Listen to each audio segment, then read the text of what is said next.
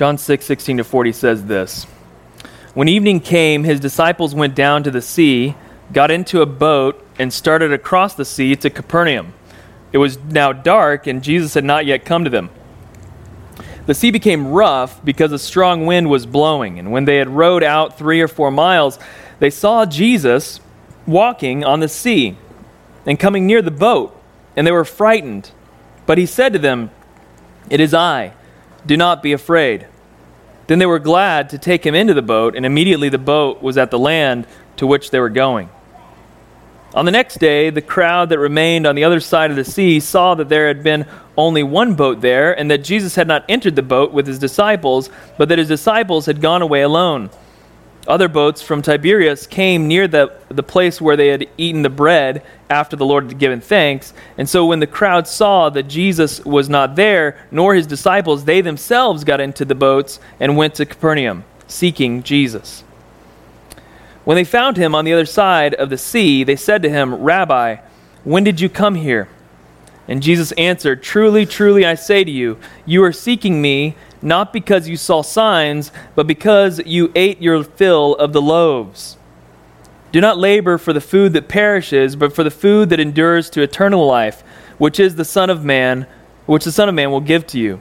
For on him God the Father has set his seal."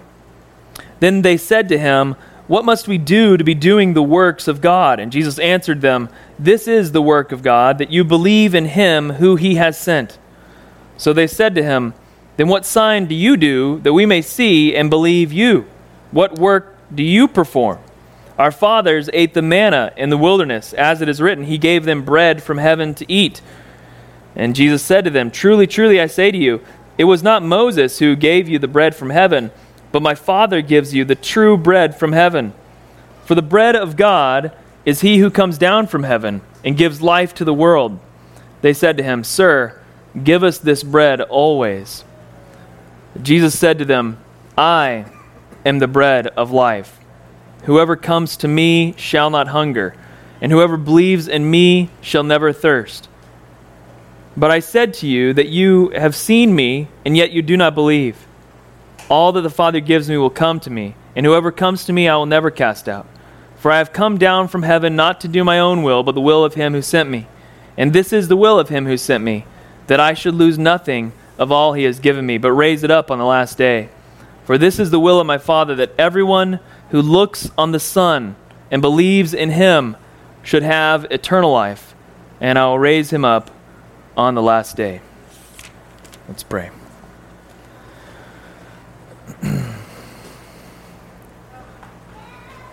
God, we thank you for your scripture. We thank you for it preserving the testimony of your life.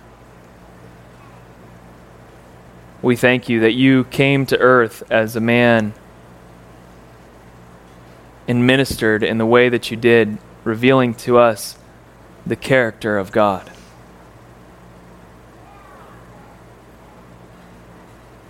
Revealing God himself. We pray as we look at this scripture today and are challenged by it, encouraged by it, we pray that you'd be honored and lifted high and exalted. We pray that we'd see who you are and that we'd love you for who you are. In Jesus' name we pray. Amen. Well, the day has arrived. It's here, and it's very, very exciting.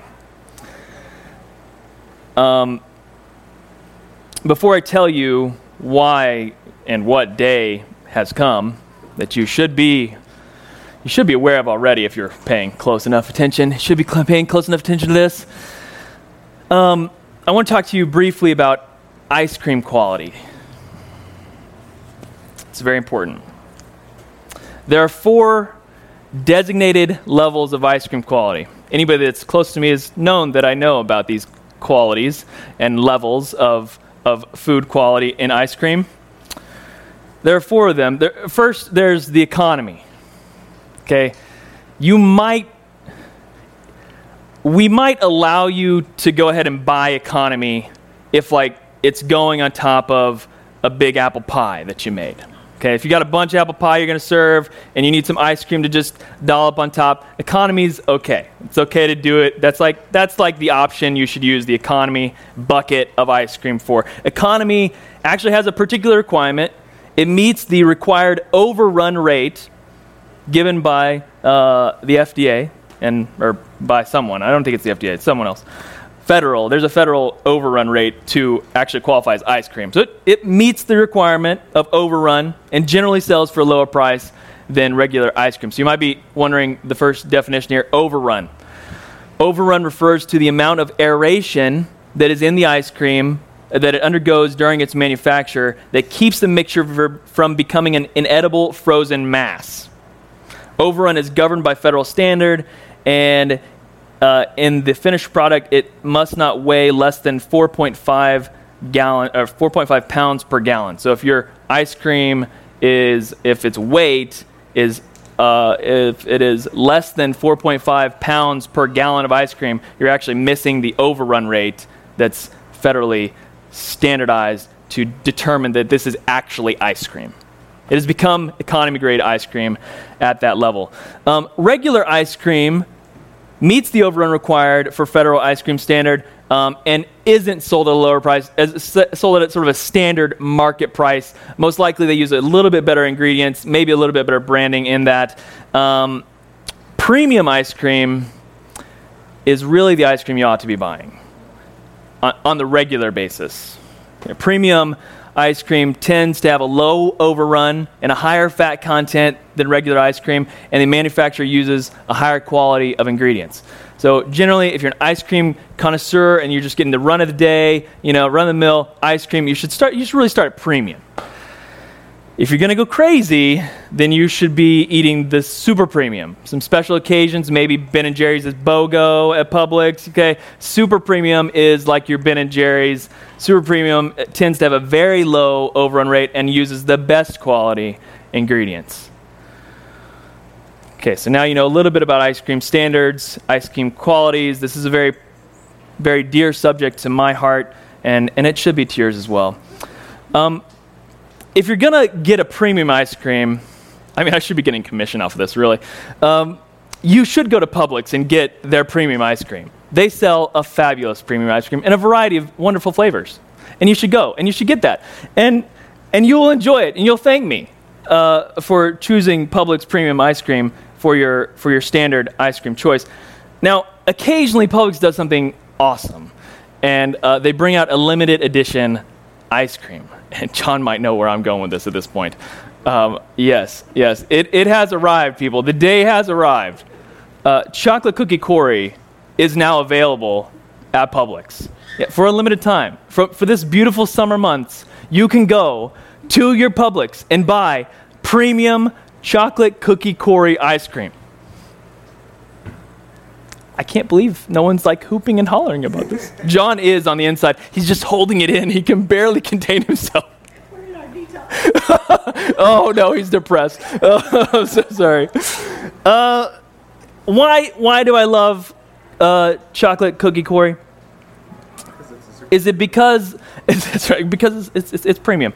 Is it because the workers that mixed it up? Do I love it because of them? No, I'm not. They did do that, and I'm grateful that they did that, but that's not why I love it. Is it because of the trucks that brought it to us? I could care less what truck it came to me on. To be honest, I don't care what truck that Cookie Corey comes to me on as long as it comes. Is it because the purchase of Chocolate Cookie Corey brings revenue to a company that I support and like, and they can pay some employees and hire people? Is it because of that? No, it's not because of that. Is it because of the impact it has on my future health? Definitely not. Definitely not that.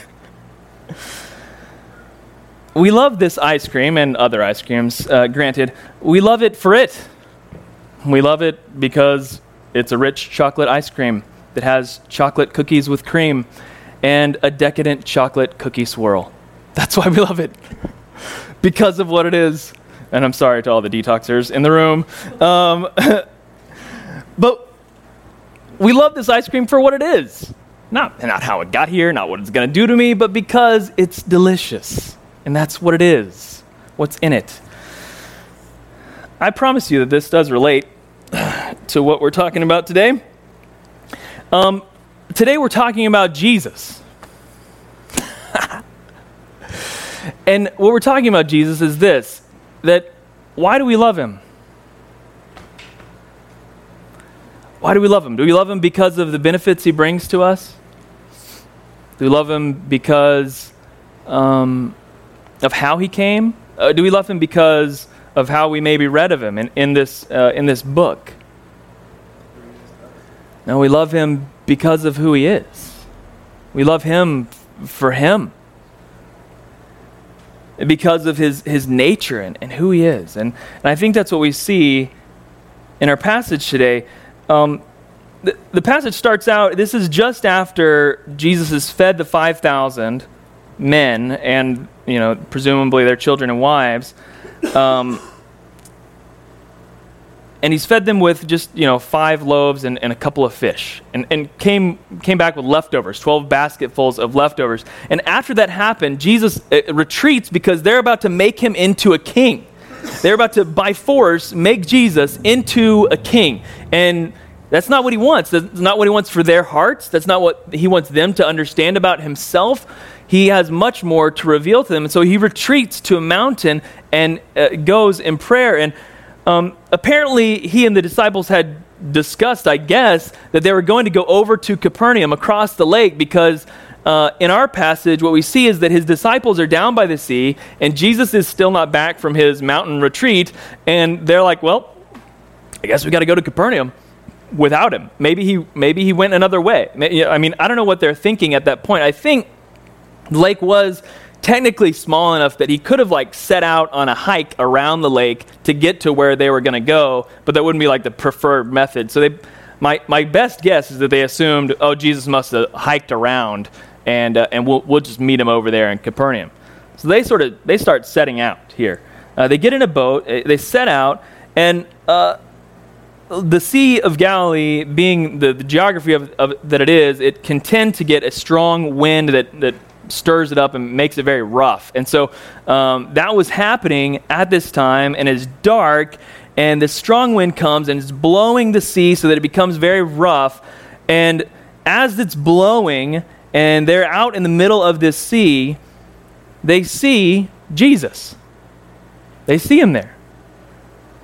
And the John records that they see Jesus. When they saw Jesus, they really just saw a figure on the sea. They saw someone, something on the sea. And we know that they didn't know it was Jesus yet because it says they were frightened.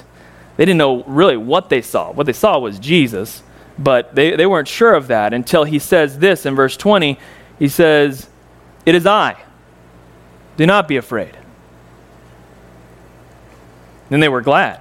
And they took him in the boat, and immediately the boat was at the land to which they were going.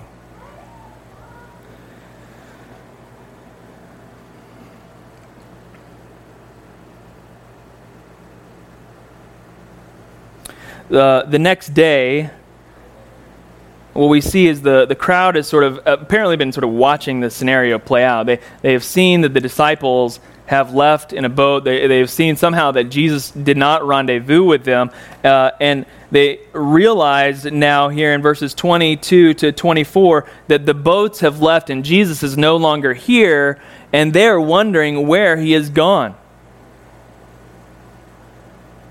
So just after they had received this amazing miracle of having this food provided to them in a very miraculous way out of just a few loaves of bread and a couple of fish, with all these leftovers come forward. They were just about to make Jesus king before he walks out of their grasp into the mountains, and they're like, where did he go? We want to follow this man that is able to provide miraculous bread from heaven.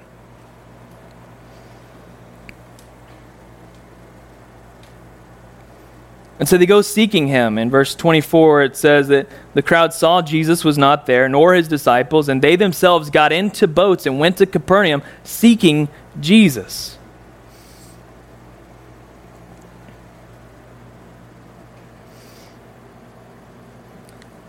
The first question I want to deal with is why?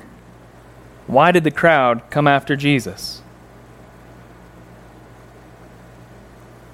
The crowd goes and seeks Jesus, and when they finally find them, we read later on in chapter 6 that he is at the synagogue speaking to the people in the synagogue, and that's likely where they found him. They say to him, "Rabbi, when did you come here?" How did you get here?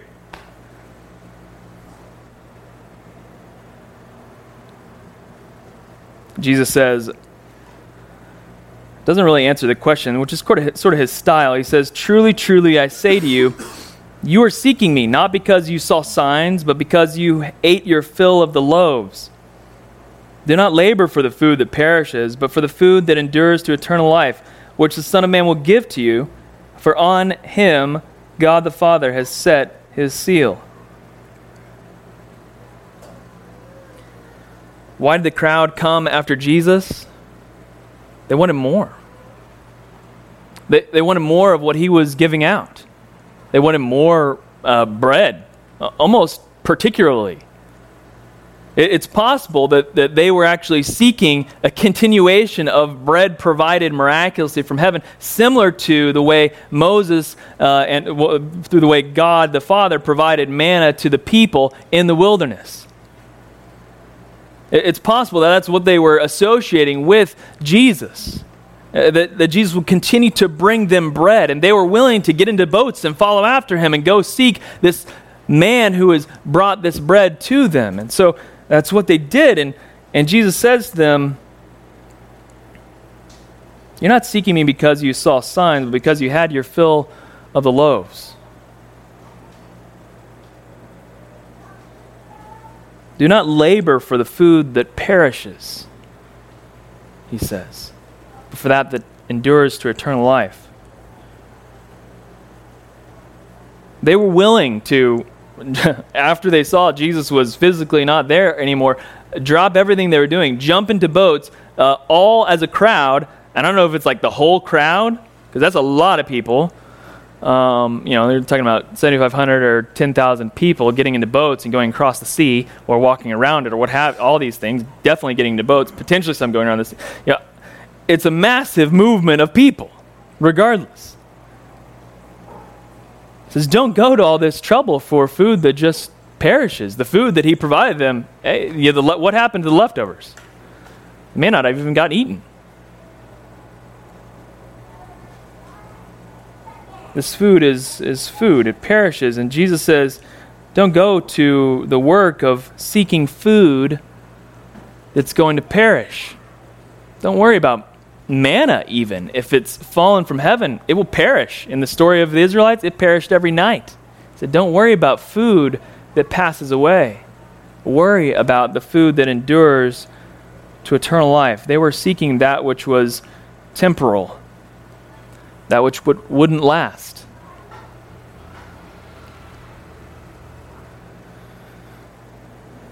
Jesus said, you came because you wanted to have more bread.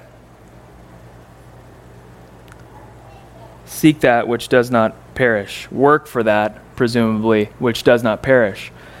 And so the response to him is this, and it's a good question. So if we're not to work for the bread that perishes, that is any bread on earth, then what work do we do to earn the bread that endures eternally?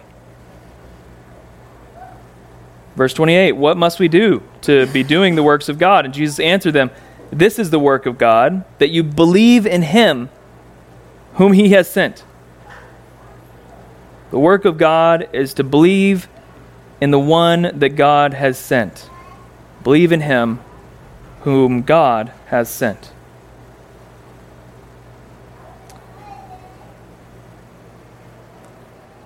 Obviously not satisfied with that, they ask a quick follow-up.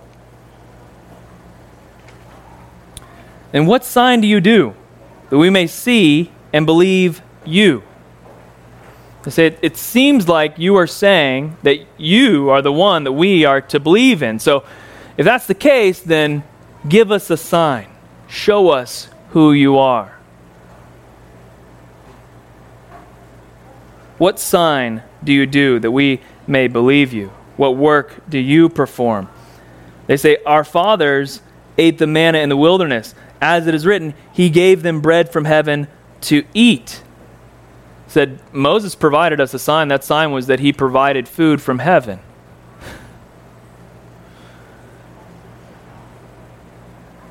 Jesus says, don't attribute this to Moses. He says, God is the one who gives you the true bread from heaven.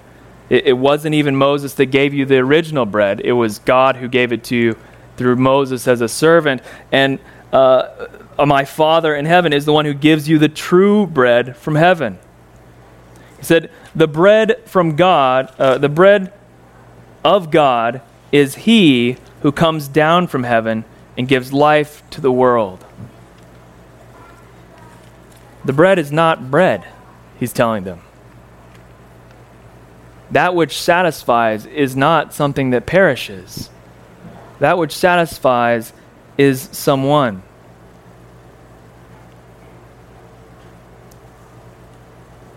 Still not totally understanding, they say, Sir, give us this bread always.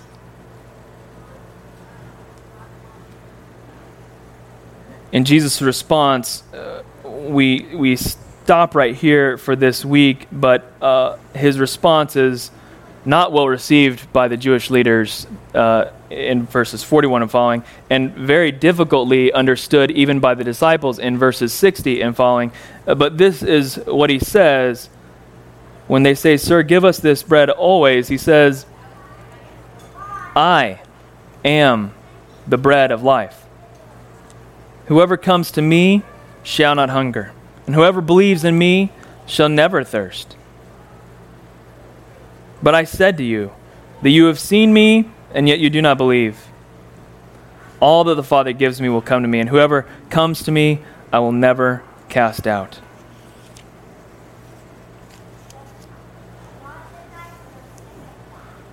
What is the work of God? To believe in Jesus.